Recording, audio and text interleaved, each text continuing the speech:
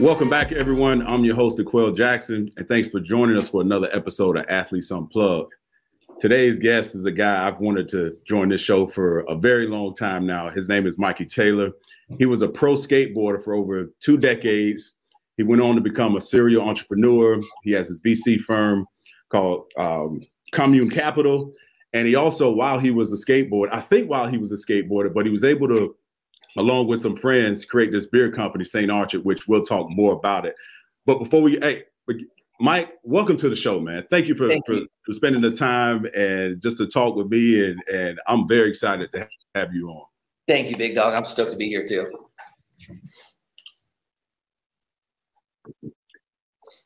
So we spoke briefly before we started shooting here, but I have to tell you before we get started, when I grew up in Florida, and one of my best friends in elementary school was a sponsored BMX rider.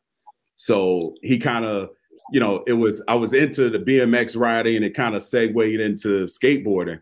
Now, I'm not going to say I was a skateboarder, but I have one by my side here, and I always kind of dabbled with it growing up. So my biggest question to you is, okay, a guy from Southern California, before we get into the nuts and bolts of what you're doing now, I want to start how does a guy that picks up a skateboard as a teenager, right, become this like pro skater? I know there's a big gap, but was there like a pocket of skaters where you grew up was like, oh man, these guys are really good. You guys got to check these guys out. Like, how does a hobby become a thing where you think that you could potentially do this for a living? It's a good question. So there was something that happened that made this possible for me. And my parents just decided to move to this random city. And so I started skateboarding in a town called Agoura. They moved to this city, Thousand Oaks, Newbury Park. And for whatever reason, in this little community that was small, there were phenomenal skateboarders. I don't know why. It makes no sense. But I met these kids. And for the first time, I saw people doing what I saw in the videos and the movies in real life. And I was blown away by it. And so when I saw that, a couple things happened. One, I realized that it was possible to do what the pros were doing. And two, I was surrounded by people that were so good, and just that competitive spirit of just friends. I wanted to be as good as them. And then what ended up happening is, out of my friends that were maybe like 10 guys, 7 of us went pro. That doesn't happen. I mean, you know this, right? It's like you grow up with friends and maybe one of them goes pro, So there was something in the water out there. It was crazy. Wait, right? Okay. So all these guys go pro. Right. That is unreal. Because in the community where I grew up, there was only one other guy from my community to make the pro level. And you're talking about 7 guys that you skated with growing up. That's unreal. I mean, well, my friends from high school, like our boys, we started traveling the world together. Like it was like the special homie thing turned into a career for all of us. And we're in Germany, we're in France. We're like, it was crazy. And it wasn't entourage. Wow. Every single one of us were paid, became pro, All right. So, okay. So I guess growing up and these guys go pro, so I read someplace at the age of 18 or so, you got your first sponsor and you were actually thinking about going to law school, and you met a guy, I think his name was Josh Layden, and you guys he had, I guess, filmed this movie Union Express that was one of your favorite surfing movies, and you guys decided to recreate that from a skateboarding perspective. And so I guess my question is, in the mix of all of this, like how does that happen, man? Like how does one lead to, then you segue that into beer and a conversation, and how does that kind of unfold, man? Because I look at skateboarding, and correct me if I'm wrong, back when I feel like you were one of the first iterations of skateboard, and now into skateboarding, guys like Nigel Houston and Hog, these guys have cracked the code, right? But when you were coming through the pipeline, there was a different roadmap for you guys, right? Yeah. So I'll start from the beginning. There's so much. There's so much to unpack there. Skateboarding when I started was so small. It was so like fringe and niche that being a pro skateboarder wasn't really a thing. You couldn't make a lot of money. So I never thought that was really an option for me. I always thought I was going to go to law school. I figured I'd be a lawyer because I loved arguing with people. It made no sense, but whatever, that's what I thought. And I got the opportunity to start traveling with my friends. This is right out of high school, right? And at that time, what happened was the Tony Hawk video game started going nuts. And then all of a sudden, everybody wanted to dress and look like skaters, even if they didn't skate. And so our industry just exploded. So my generation was able to ride this wave of our industry growing. And then we started making more money. And then, 10 years later, you have the, Nyjah Houstons and the Zions and these guys who came up in just a different world of skateboarding. We're in the Olympics. So, when I was young, it wasn't planned out, man. I was obsessed by this thing and I didn't want to let it go, Yes. So I know I'm just trying to draw some parallels between my introduction from college to the pro level. Like I had to go out and get an agent. I had to go out and get someone to represent me. Was it similar when you were coming up? Like, hey, I have these people that want to sponsor me. Is there a middleman or a buffer to kind of say, hey, okay, this is a good deal. This isn't a good deal.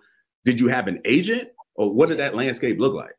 Yeah. So with skateboarding, it's all DIY. You do it all yourself. And so what I did was there were skateboard magazines, right? And every once in a while, when a company would be running an ad, they'd leave an address in the corner. And so I went through the magazine and anyone who had an address, I took that address and I made a little sponsor me tape, right? This was a long time ago. So it was VHS. And I sent out 40 tapes of me skateboarding to every company that had an address and just put attention team manager. And then I ended up getting calls, like a couple calls back. And then it became my job to negotiate with them on what I was hoping for. And so I went my whole kind of entry into skateboarding, just, rolling the dice, ended up like finding a way in, negotiated all of my deals moving forward, So for us, it's like, we don't have coaches, we don't have agents. It's a very much like watch how it's done and then figure out how to do it like them. And then, ultimately try to improve on it. Wow. So I would imagine you would probably have to have a really good support team around you. What part did your parents play in all of this? Because I would imagine that wasn't, do you have any siblings or was it like, hey, mom and dad, I want to become a professional skateboarder. Okay, you got full autonomy. We're going to support you. I would imagine they were a big part of this because, as you said, you're an independent contractor. And again, I'm trying to draw parallels between what I did for a living. We're independent contractors, but we're within a team and an organization. So there's an organizational standpoint that's there. Yeah. So I would imagine so there's a name that stands out to me, and I'm jumping around a bit, but you have an amazing career skateboarding, and you meet a guy which was probably one of my favorite shows to watch, Rob Dyrdek, Rob and Big. And I read someplace that you were one of the original Street League members. Is that right? I was, yeah. My story with Rob goes way, way back, actually. I met Rob when I was 16, when I was a kid, way before I was a pro skateboarder. Is he that high energy, he seems to be, to me, he's a brilliant guy. Just watching, just from his show, like he would come up with an idea and he would go for it. Yeah. And it was so inspiring as a young person to watch it and to watch how he was fearless, man, absolutely fearless. And he's been a huge, with DC Shoes and all the different business ventures he's been a part of. I mean, the guy's killing it. He's crushing it, always working. I guess my question to you is, throughout your career, and I think a lot of people, again, I'm trying to draw parallels between the two of our, past sports, from a business standpoint, right? When did you realize, hey, this is what I love to do. I'm passionate about skating. When did you realize, like, okay, this is something that I need to start preparing myself for life after? Was it the guy, a name that comes to mind is a guy named Randy, who you've talked about in some of your platforms you spoke about. You had a guy that really kind of, sell you on the fact that, okay, this finance thing, you're not making a ton. Well, at the beginning, but how do we monetize this? How do we save? How do we prepare for life after the skateboard? Yeah, that's right. So A few things. One, for you, I imagine when your parents found out that you were going to play pro ball, they were probably really stoked, right? That was a celebration moment, right? Yes, because there was an end game. The NFL was like an end game, right? Right. Yeah, It was something to look forward to. yeah. For me, when I told my parents I was going to be a pro skateboarder, full panic, full blown panic. They were like, absolutely not. You were going to college. This is just a hobby. And Right. look, I wasn't willing to give up on it. And I have this gift of just like being relentless and persuasive, right? So I'm just on them like, no, I want to do this. I want to do this. Finally, they agree, but there was kind of one stipulation, and that was that I had to connect with their friend who was managing my parents' money. And my parents, like my dad's a photographer. My dad was didn't make crazy money, but we did well enough to not have to worry about like putting food on the table, right? So I meet this guy at 19. This is Randy, and he was the one that just started teaching me about money. Started teaching me about the easy stuff, right? Like how to create a budget, how to create a plan, how to invest, and I think it was a combination between him and then Rob was actually like incredibly influential in my career. And that was because I met him prior to all of this. I met him when I was 16. And I was always attracted to the skaters who were doing other things, right? It was like Jamie Thomas, huge influence of mine. Rob Dyrdek, huge influence of mine. Anyone who was a skater that owned a business, I was just attracted to those type of people. And Rob, when I was 18, 19, figure out I'm going to be pro. I'm sitting in a van with him in Reno. And, we're talking about skaters doing tricks and blah, blah, blah. And he looks at me and he goes, Mikey, I'm going to leave you with something right now. And if you actually run with this, you're going to have a great career. If you don't listen to me though, you're going to be like everyone else. And I'm like, okay, what is it? And he goes, he goes, all right, look, every pro skateboarder is just looking at what they can do right now. It's all about the moment, right?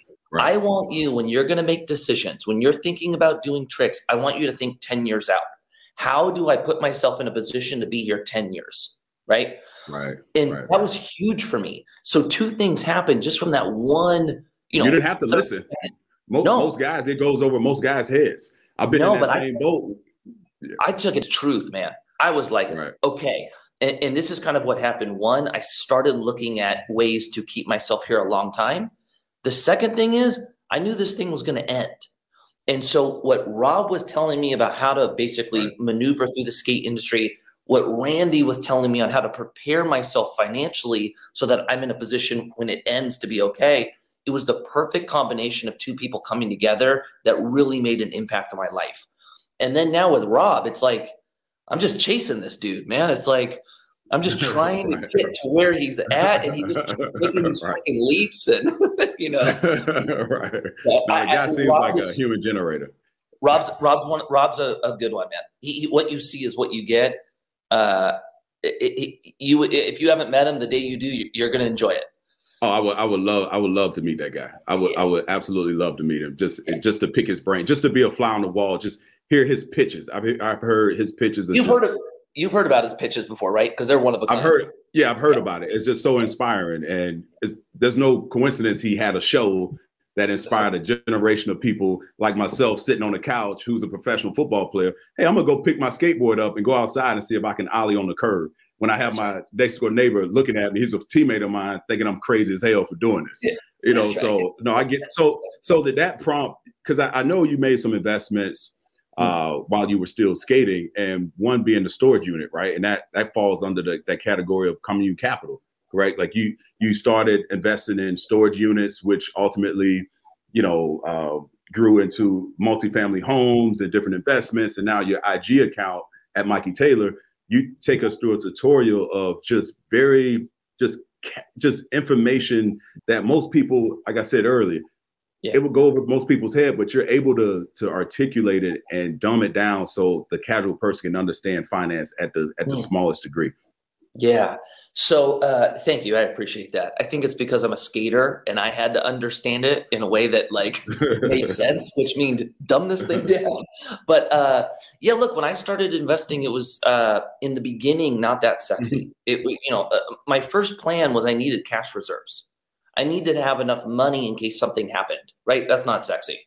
Once I got to that point, I started investing in like, retirement accounts. I started investing in stocks and bonds, all the basic stuff, mainly because I wasn't able to invest in real estate yet. I just didn't have enough. And then once I got to the point of, having a big enough investment to make, I started investing in storage units. I started participating on the debt side of real estate. So acting as the bank and financing other people's real estate. And the thing I liked about real estate as a skater was it provided what I was really looking for, right? I was young, and because I was young, I wanted to grow my wealth, right? But also, I was relying on all of my income coming from my sponsors. And my perspective of that was my sponsors own me. They own all the control to my future. And I didn't like that. And so when I started investing in real estate, it was like, okay, the real estate can appreciate, which grows my wealth, and it pays me cash flow, which takes control away from the sponsor. Right. And it was just this, like, I had one of those aha moments. It was like, oh my gosh, if I get more of that, it doesn't matter if my sponsors leave me. They could leave me in the dust if I could rely on the income from this. And, it was freeing once I realized it. And then all my energy went towards how do I get more of it? Right. It seemed like you had a very good, mentor, and Rob and some other guys that I've read about that had a huge influence on your skating career and some of the decisions you've made off the board. Yeah. I guess my next question kind of falls into, what in that skating community, right? And I go back to my locker room when I was in the locker room. Out of 50 some odd guys in the locker room, there may be about 10 guys who are in the huddle talking about business, talking about different ventures that they're into. And it's almost like you're the outcast. Was it similar in the pro skating career where guys could only, you mentioned it earlier, guys could only see what was in front of them. Yeah. And I feel like you were like a diamond in the rough, man. And you love what you do, but also you got to understand at a certain point, you won't be able to do this all your life. You're doing something that's highly risky. And so I guess my question is, was there a huge community of guys who had to push back on some of the things that you were involved in? If I'm a sponsor, I want you to eat, sleep, and shit skateboarding. And I don't want you to do anything else. Did you ever feel that from your sponsors? Some pushback, like, wait a minute, you're doing too much. I don't know if you're all in or not. Yeah. So the pushback didn't come till later. And was more of a function of this type of stuff, entrepreneurship, investing, finance. You don't talk about that in skateboarding, like zero, off limits, right? So I had one close friend of mine, Paul Rodriguez, and it was him and I would always talk about this stuff behind the scenes. But like when I was in the industry with friends, dude, it was nothing, right? When I started getting pushback is when we started St. Archer, the craft brewery. And, the big kicker was I had sponsors that were like, why do you keep wearing St. Archer? Like, you need to wear our stuff. Right? Oh, I see. So that was where I started getting some pushback. But when my career ended, then I went all in on basically, you know what? Why am I so concerned about what my community thinks about finance? Like, if I'm embarrassed to talk about it, that means none of us get better. That means the door is always going to be closed for us to prepare financially. And I was like, shit, man, I'm just going to jump out. Screw it. I have no sponsors I need to rely on. Now it's just my ego. And let's freaking put this thing in check and try to do some good. And man, I'll tell you, when I started talking about money, that's when the punches started coming. It was, I thought it was going to be rough. I didn't realize it was going to be like that. I became like villain number one for easily 3 years. Yeah. Yeah. Oh my, was this towards the later part of your career, you're saying, right?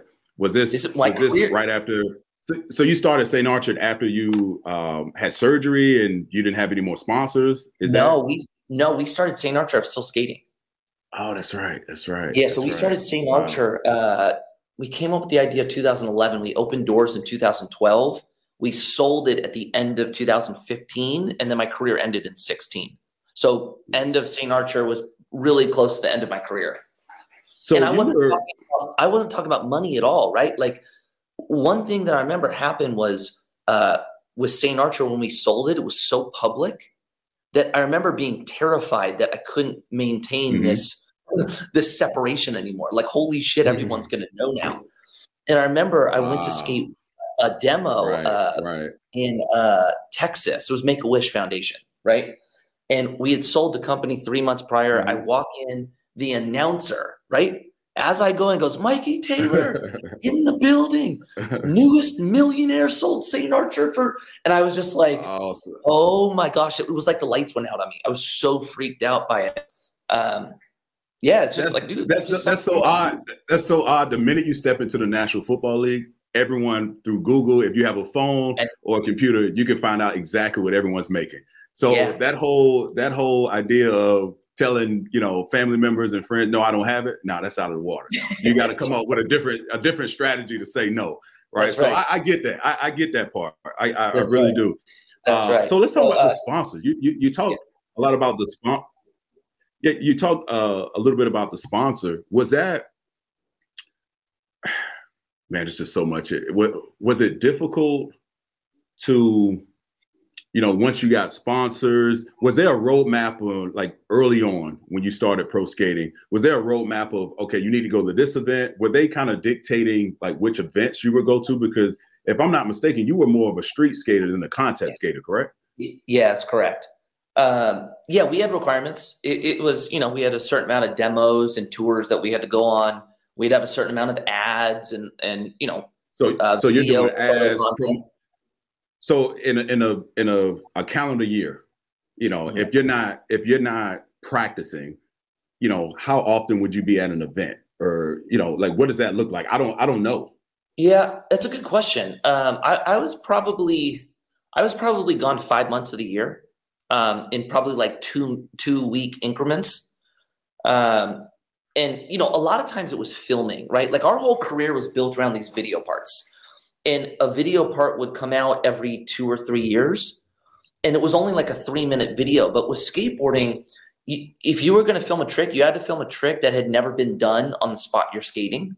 So after a while, it got so hard to figure out a new trick to do. So a lot of times it would take us 2 to 3 years to film 3 minutes, right? That's insane. Wow. But that's what it would take. Wow. So a lot of the trips we went on were film trips. So we would go to Spain for 2 weeks to film. We go to, Germany for 2 weeks to film. We go to China. So that was a big part of the trips we were on. Wow. Damn, I didn't know that, man. That's a huge commitment. That's a huge commitment for something that, and when you started skating, you don't really know, no one knows you're going to be the next Tony Hawk or this next breakthrough athlete. You're doing it merely out of passion. And that's one thing that I realized when I started following you on Instagram, the passion that you speak with in terms of finance, in terms of business, a lot of athletes, professional athletes, I feel like you cracked the code in a sense of, and I remember when I retired, I told my wife specifically, I want to do something I'm passionate about doing because I'm a process guy. I'm a process guy. And if I enjoy it and I'm passionate about it, then all those intangibles that I learned from that allowed me to have a successful career, I want to apply that to my next thing. When you decided to, when you didn't have any sponsors and you decided, you know what, I'm going commune capital, I'm going entrepreneurship, I'm doing this full time. Yeah. What was that transition like for you? Even though you had some things kind of set up for you, but I would imagine it was still difficult to step away from something that you had done for most of your life. Yeah. I'll start with this. I'm very similar to you. If I am into something, I am a freaking savage. I will outperform until I do. If I'm not into it, I am terrible. It's like I'm two different people. So I have to be all in on something. For me, when my career ended, it was like I knew it was going to be hard, right? I definitely knew it was going to be hard. I was not prepared for how hard it was, though. I had this idea that if I cracked the code financially and I didn't have to rely on income, then it was going to be easier. I don't mean to cut you off, but that's where I really, from a mental standpoint, because at a certain point in my career, through a mentor of mine, we had he was asking me, I signed my second contract for the Cleveland Browns. And it was around 2012. And I was at a wedding, which now my wife, her best friend was getting married, and her father, we were playing a round of golf. And he was asking me all these financial questions that I couldn't answer. I was like, I felt comfortable enough with him. It was like, you know what? I don't know. I have no idea. Not knowing what he had done for business, not knowing, all I knew is he could afford a hell of a wedding in Turks and Caicos. And when we got back to DC, he was like, hey, you seem like a sharp guy. You just don't know what you don't know. So I have some people I want you to meet. It was his financial managers. Had a meeting with them, and my knowledge of finance and how money works just completely took me to another level. So get back to the point we're talking about. So when I decided to retire, in my mind, because I was financially set, I wasn't going to have my transition would be a little smoother, and it wasn't, because you remove something that you're so passionate about and all the qualities that we just spoke about. I want to apply that someplace else. And I was completely just stuck mentally. I was in a fog, and it was tough. Yeah. 1000%. I spent a lot of time thinking about this too. This is kind of where I've landed on it. If I were to pick, am I going through my transition financially free, or am I going through my transition not? I'm going to pick financially free. Right. But this is kind of, what I realize. If you're in survivor mode, right? Income's gone, and you got to figure out how to keep food on the table. You don't have time to necessarily go through the mental struggle you're going through. It's just go get this mission done. Right. What being financially free allowed me to do was realize all of these insecurities and challenges within myself that I didn't even realize were there. Right. Like I viewed myself as a pro skateboarder first and foremost. I am built and put on this planet to be a skater. Right. That was my identity and my purpose. And when that went away, I lost all the ability to figure out if I knew what I was supposed to do in a good manner or not. Right. It was just like, I no longer knew the game I was playing. And what I'm thankful for is I had that year of feeling like shit, not knowing what I'm supposed to do. And I was able to basically be brought to my knees in a blessed position and go, I need to figure this out. I need help. I need to do this. That wasn't easy. It wasn't at all. But what it did was then became one of the biggest blessings that ever happened, right? Like skateboarding career ends, I view it as the most painful part of my life. Fast forward to now, I'm so thankful it happened, because now I'm doing something in, life 2.0 that I'm equally as passionate about. I'm being more filled by it. I feel like I'm able to make a bigger impact, and this wouldn't have happened if it weren't for that, Yeah. I'll never forget one of my mentors that I looked up to playing the game of football. He told me, you have to mourn. You have to let it. You have to go through that moment. No one else would be able to understand it other than people who was in it. You could talk to your wife. So I had to go out and seek professional help. I had to go out, and because that first year was rough. I couldn't watch football. I couldn't do it. Not that I when I would watch it, I thought I could still play. It was just I had to wrap my head around and convince myself I was done. Let's start moving forward. I didn't want to teeter around in that gray area. So I had to get professional help and saw a therapist and what have you. And luckily for me, I had a really good support team here in DC. A lot of my friends here don't have an athletic bone in their body. They're either government contractors or attorneys or what have you. So that transition was a lot smoother for me, even though from the outside looking in, you would have thought I was still the crazy, energetic person or what have you. But internally, I was going through a mental anguish. And so let's talk about some of the projects you've been involved with. You have a skateboarding company, Sovereign. Is that correct? Sovereign. You've had DC Shoes. You've had a number of shoes. You've been involved in. So you were the easiest person to research in doing this, because you have so much going on. Like, what are some of your latest projects that you could talk about right now that you're really like, that you're really interested in? So as far as my full time, like what I'm driving, Commune Capital is the only one. And that's more a function of it's harder than anything I've ever done. the ceiling is higher than anything I've ever done. And, the opportunity, my perspective of helping people understand finance, this is a massive problem. So it's taking, it's 95. Right. But I am involved in some other things now, just as like a passive investor. When I have friends that are doing cool stuff, I'm able to help them build out that vision through an investment and, get to help build it from a marketing standpoint. Up until that's now, cool.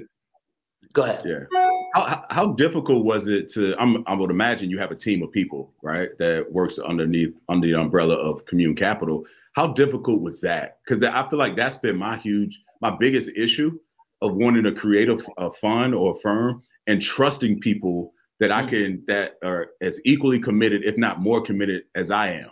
That to me is the biggest hurdle that I have to get over for my own right. How did you deal with that and approach it and get through it? Yeah, it's such a good question, man. Such a good question. I was forced to figure it out from the behavioral side because when I first wanted to start a company, I still had a pro career. And I either had to full-blown step away from my pro career to build a company, or I had to figure out how to put people in place so that I could do both. And it was ultimately learning how to delegate. But you're talking about something even more difficult than just the idea of delegation, right? Right. If you don't learn how to delegate, you'll never be able to build anything. That's just right. Yeah. But it takes a huge amount of trust. That's the thing that people don't tell you is very difficult. It also takes a component of humbling yourself in some regard and letting go of control and giving that to somebody else, right? Right. Where it really kind of took a change for me is when I realized what I was good at and what I am bad at. And the things I'm bad at, I cannot build a business if it's all relying on me, right? Like I am not, I'm not an operations person. I'm not like keep everything focused and moving forward, check. Not me, right? That's very, very when it comes to business. So I think knowing that has always forced me to find those type of people.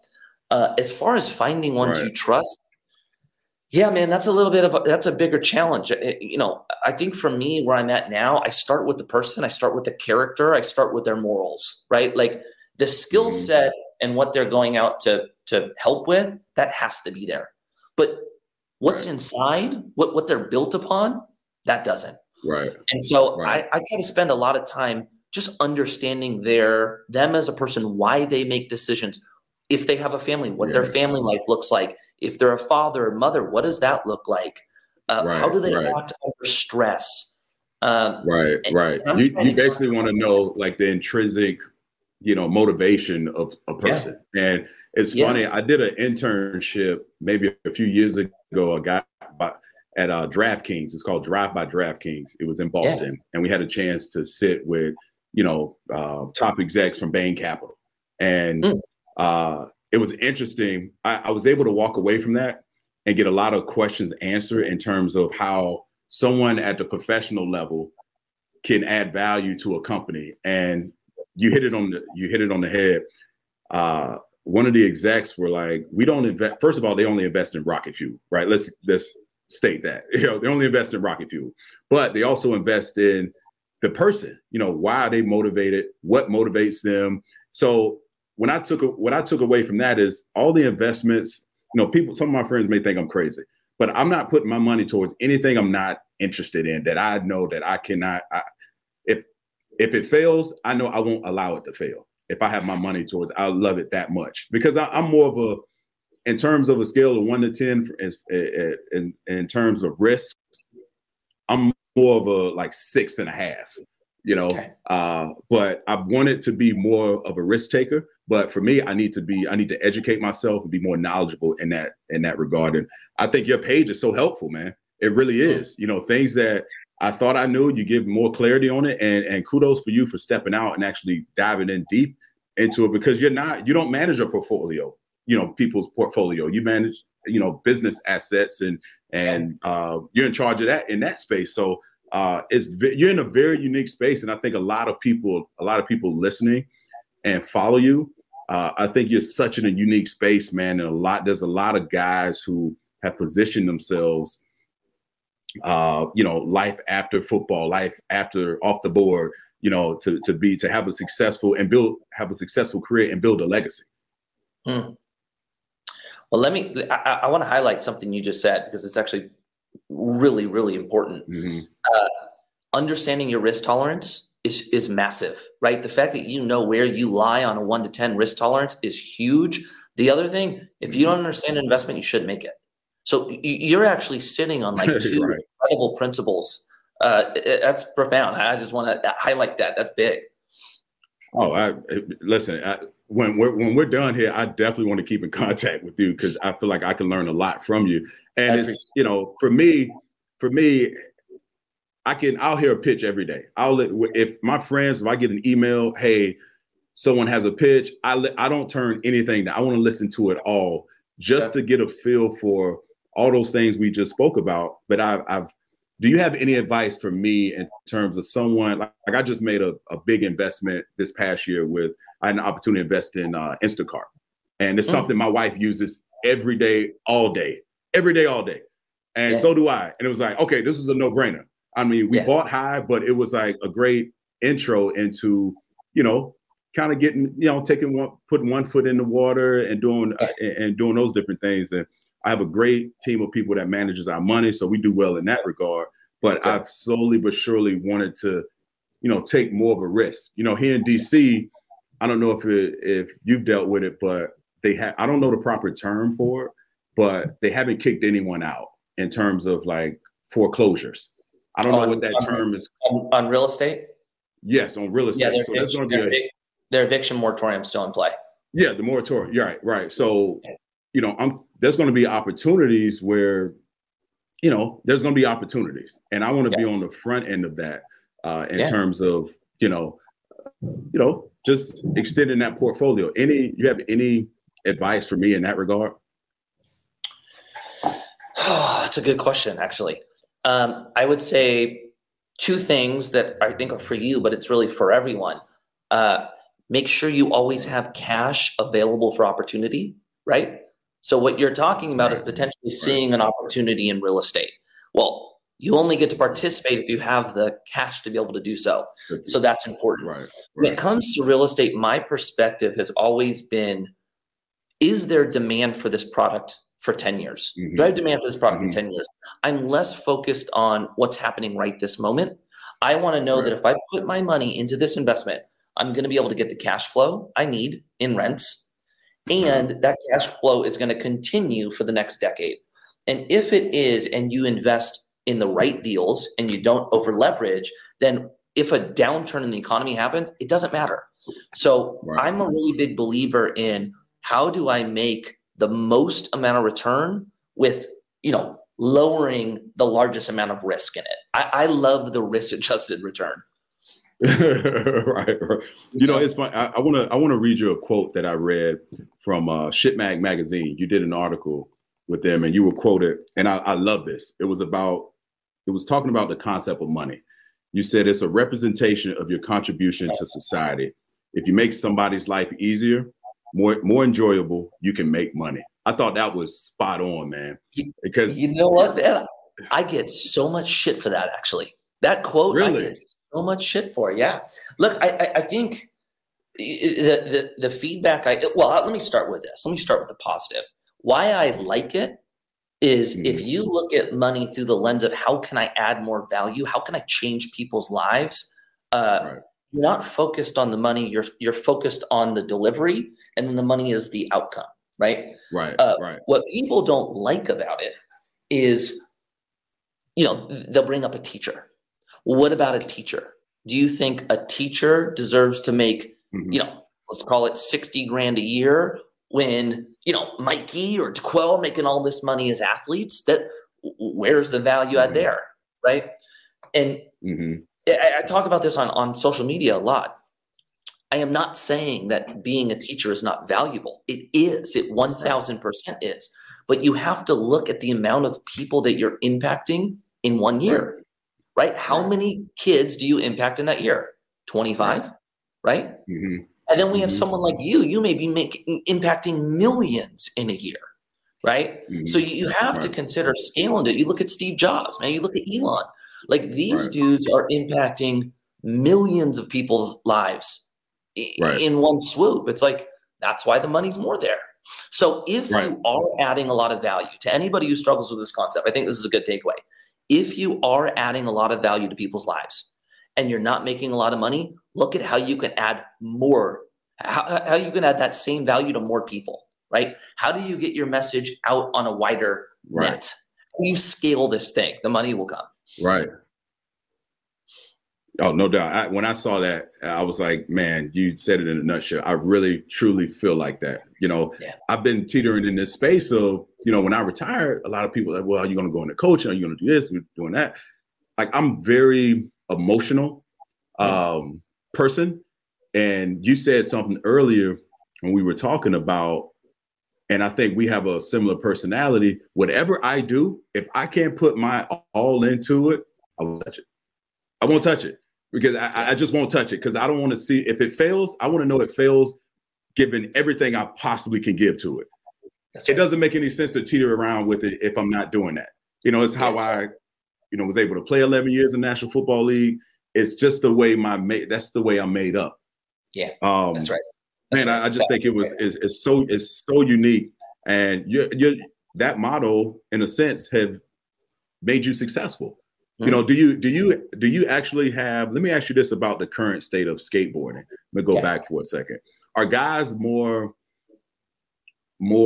educated on how to take care of their finances a little bit better now that you have guys who have cracked the code in terms of finance? And has that community kind of opened up and like, you know what, guys, the more people know about the ins and outs of sponsorships and how you guys aren't generating a ton of money, is it still considered taboo, or is this thing kind of blowing up in front of us? You're starting to see it change. It's not fixed yet, but you're starting to see people mention it. Mm-hmm. And I think the big thing for me is like, I've been out of skateboarding now six years, right? And so when I talk about money, I can only get it down to a certain age limit, right? Like if I hit like a 25-year-old, I'm like, boom, this is huge. But what I'm starting to see is people in their 20, 21, 22 pro skateboarders then taking my content and then reposting it, right? And they have the ability to get it down to the youth that's going to get ahead of this thing. So kind of what I'm hoping, it's going to be more of that like Tupac approach, right? Mm-hmm. I don't know if like my message is going to be able to do all of the change, but I think I'm going to be able to impact enough people to where they go out and then they make the change, or then they influence the next generation to make the change. So hopefully I'll be a part of the bigger picture. Yeah. So you speak about the bigger picture. Is there a union for skateboarders, or everyone is pretty much, you know, independent contractors? Because in my business, there's a union. There's certain things that like that is a huge part of it. And I feel like if that's something that ever, you know, comes to fruition, you could be one of those guys that can say, hey, listen, let's start a union. Let's make sure we're getting the best product and best sponsorship for our guys to protect our guys. And let's leapfrog this thing from a financial standpoint. Because what is a pro skater, what is he bringing in terms of a calendar year, in terms of finances? Is he cracking the six figures? And the top guys, do they crack the six? Or is it like, you know, in terms of football, is it like the quarterbacks making $30-40 million a year, and then the last guy on the totem pole is making $1 million? Is there a huge gap between the top guys and like the mid-level guy? Yeah, there's a big gap. I would say if you average this thing out, or let's say this, let's separate in 90-10, right? 90% of pro skateboarders make, I don't know, 60-70 grand a year. That's most. Then you have a small percentage of that 10% that make, call it 150, right? And then you have 1% of that 10% that are making over $1 million. Got it. So like this is a good one, right? Like for us, with what we do, we bring on investors to invest in our real estate projects with us, right? Mm-hmm. And as of right now, we can only have accredited investors. So if you're an accredited investor, it means you make, you know, an income, sole income of $200,000 a year for 2 years. If you're married, it's $300,000, or you have a net worth of $1 million, right? Right. There's only 13 pro skateboarders that I had the ability to talk to invest with us. Wow. Right? Out of, you're talking about 13. 13 is a small number, regardless of how many guys there are. Yeah, and here's another one. Out of that 13, only 3 qualified from net worth. The rest qualified from income. What? Yeah. Oh my gosh. See, you know what that reminds me of? You know what that reminds me of this disparity between the NBA and the WNBA. Yeah. You have WNBA stars. It's that 1% that don't have to go overseas to play football or play basketball and generate that yearly income. And then you have a slew of the bigger percentage of the WNBA, they have to play year round. And what comes with that? You sacrifice family, you sacrifice relationships at home. You're too busy having tunnel vision to do something you absolutely love. I feel like a lot of people don't know there's a skating community, and then there's people like myself who never had a chance to speak to a pro skater. I've never crossed paths with a pro skater to know any of the questions that I may have had, because I have my issues with the NFL and how they've conducted business, but it doesn't even compare to what you've had to overcome and what some guys are dealing with currently to this day. Yeah. So I hear you on that. And look, is there, can we empower this group so that they understand their value to earn more? 1,000%. For me, what I'm thankful for is I had to figure out this path to financial freedom, not making a lot of money, right? Like when people hear me, they're like, oh, you're a pro skateboarder, dude. Of course you're able to figure out how to be financially free. It's like, we don't make enough, but what they don't realize is skaters don't make that much. So to be able to accomplish this on a salary that a lot of people make, not as pro athletes, I think that encourages people to know that it could be done. But to what you're saying, it's like, yeah, man, it's like, do most pros not realize the impact they make or the power they give to a company to be able to sell product? Yeah, I would say they don't.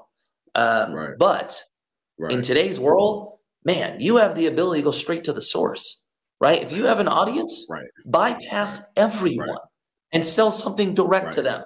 It'll change everything, right? Right. So, I think I think this younger generation, and you're not much older than I am, I think this younger generation is figuring it out. They're like right on the cusp of, you look at college football, they're starting to get compensated. And some of the following some of these kids have, walking into leaving college, if you were a pro player or, at one of these Power 5 conferences, in college football, you're walking away with hundreds of thousands of followers. Now brands are coming to you, and so it's a different landscape, a different field these guys are dealing with, a lot different than when I was trying to get recruited, a lot different than how you got your start. It's just so fascinating. So I heard a funny story about, I was listening to one of the platforms you were on, you were talking about your royalties check. I think it was either from DC Shoes or something like that. You were in a contract dispute, and I heard this funny story about you throwing it in the corner someplace, and you realized it was a huge check. It was a royalties check or something like that. Can you walk me through that story? Yeah. So I just got my first pro shoe from DBS. I had never gotten a shoe before. I didn't understand that the royalties you get with a shoe are so much bigger than everything else, right? And at the time, I got an offer to ride for another shoe company, and I was in this very unique window where my contract ended for DBS. I had a shoe that just dropped, and it got overlooked, and they didn't get my new contract signed, right? So I had a shitload of leverage on them, and then I get an offer from another company, and I'm like, yo, you guys got to pay me more or I'm out of here. And they're like, you can't screw us like this. We just dropped your shoe. Right. And so we're negotiating back and forth for months. Right. And I have a new contract showing up on my doorstep every 3 days. And it's just, I'm getting these things. I'm like, oh, this is so annoying. This is so annoying. One of them was a royalty check. I just didn't realize it came in the same manila folder. Right. And so I just throw it somewhere, being a punk kid. I end up signing the deal with them. Everything's good. 4 months goes by. I'm having like a party at my house, and somebody's sitting on my couch, and they're like, dude, you've got a bunch of crap under here. And they pull up this, UPS little, package. And they're like, what is that? I'm like, oh, dude, that's just some contract stuff. You can throw it away. And like, really? This is a contract? Let's see what, they rip it open and they pull out 2 checks, right? And they're like, yo, Mikey, these are checks. I'm like, what? Oh my God. And they look like, dude, I pick them up. It's like one was like a $15,000 check. The other was like a $45,000 check. And I was like, oh my gosh. Yeah. Yo, so that was my first taste of shoe royalty. Yeah. And I almost threw it away. That's insane. I can tell you this. I almost threw it away. That would have been a hell of a. Oh my gosh! I'm glad your friend found it, and he was a loyal friend not to take it and run off and spend that money. That's right. That's dope, man. That's dope. So let me go back to. I want to switch gears for a second because anyone who knows me and when I played the game, like I was a fanatic with like investing in my body. Like I would try anything, hyperbaric chambers. I don't know if you ever heard of a hyperbaric chamber. So I had it all. I had a team of people working on my body. This may be a silly question, Mikey, but when you were a pro skater for over 2 decades, was that even in your realm of thinking is like how to taking care of your body? Or did you just like wake up, go skate, you get injured, you go doctor, you go get it taken care of? Was that a thing for pro skaters? Or if it was it ever a thing for you to take care of your body in that regard? Or am I just like... No, you're spot on. It became a thing towards the tail end, right? Like the first 10 years, man, it was like, I'm just out here skating every day. Like that was it. Right. Towards the end, I was in this position where I was able to have enough demand for myself still to be able to sell product. I'm super competitive, so I wanted to be better and better. And I got to the point where like, dude, your body doesn't act the same as it did when you were a kid, right? Like you fall, it hurts more. And so for the last 5 years, I started working out with a trainer, which I didn't do prior, started changing the way I was eating, started doing the cryo freeze, cryotherapy. Yeah. I did it all. And my whole goal was, how do I outperform these freaking kids at 30 years old with 2 kids? Like I'm exhausted all the time. What do I do? And so I started just paying more attention. And what's fascinating is my last video part, in my perspective, is one of my better video parts. And I think a lot of it just came down to me paying attention and taking care of myself. So I saw a bit. That's great to know. I had no idea. It makes sense now. But you grew up in a different generation. Now I feel like that's what Paul Rodriguez. Yeah. He's got all this stuff in his house. He's got a cryo chamber. He's got hyperactive. He is a freaking savage. He's just like you. He is a savage, and he's been a savage since day one. That's the crazy thing about Paul. He was ahead of the curve. That's insane. That's insane. I was so fascinated by that, man, because I feel like nowadays everyone has if you want it, you can find it. In terms of health and all that good stuff. I had another question. I just lost my train of thought. You were saying something about crap. Health, paying attention, kids being exhausted. Yeah. It's just so I saw a video of you. I think it was the X Games, and when I first started the research, I'm like, wait, this dude looks like an attorney on a skateboard. You don't have no tattoos. You didn't have the long hair. You had the nice comb over. I'm like, this dude doesn't even look like in my mind, I was like, this isn't what a pro skater that skates for 20 years looks like. I'm like, that was insane.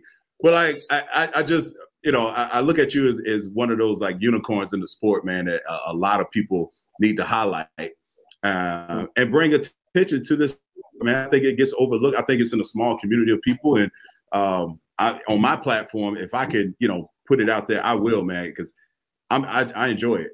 Like literally, I think this weekend I'm going to go. There's a skate park like a quarter mile away from my house that I need to go out there when there's no one out there. The little kids got to take it over, and I don't want to embarrass myself. I don't want to be some YouTube sensation of me breaking both my legs and arms, 38-year-old not being where he's supposed to be. But go in the mornings. That's great, man. You got any questions for me? Anything that you're curious about in the football world, or how finance kind of works? Because I know the number one thing about which NFL players get a bad rap of finances, right? There's like this curve of, within the first 5 years, guys go broke. And there is no, I wish I had a crystal ball to say, hey, this is why it's happening. And I think, again, we talked about a lot of parallels between our communities and just the way of thinking about money. In my personal experience and my personal opinion about it is, I think a lot of guys just, they have financial advisors, they have agents, but they choose not to listen. I remember having a conversation with a younger guy, just seeing him. He was an undrafted guy. He was, he drove a he paid 6 figures for his car.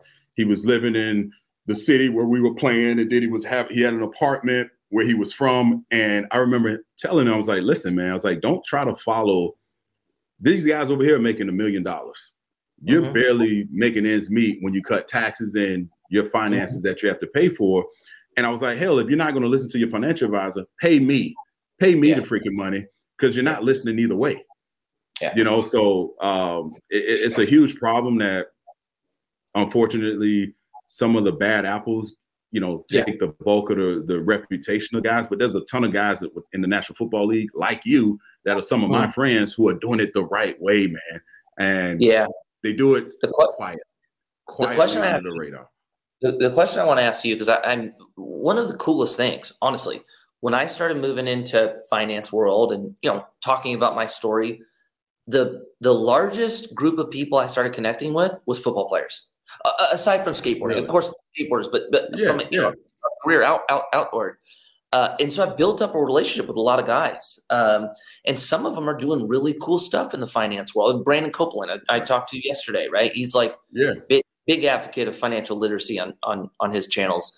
So my question to you, I ask all of my friends are either in football or now kind of where we're at, are you seeing the change?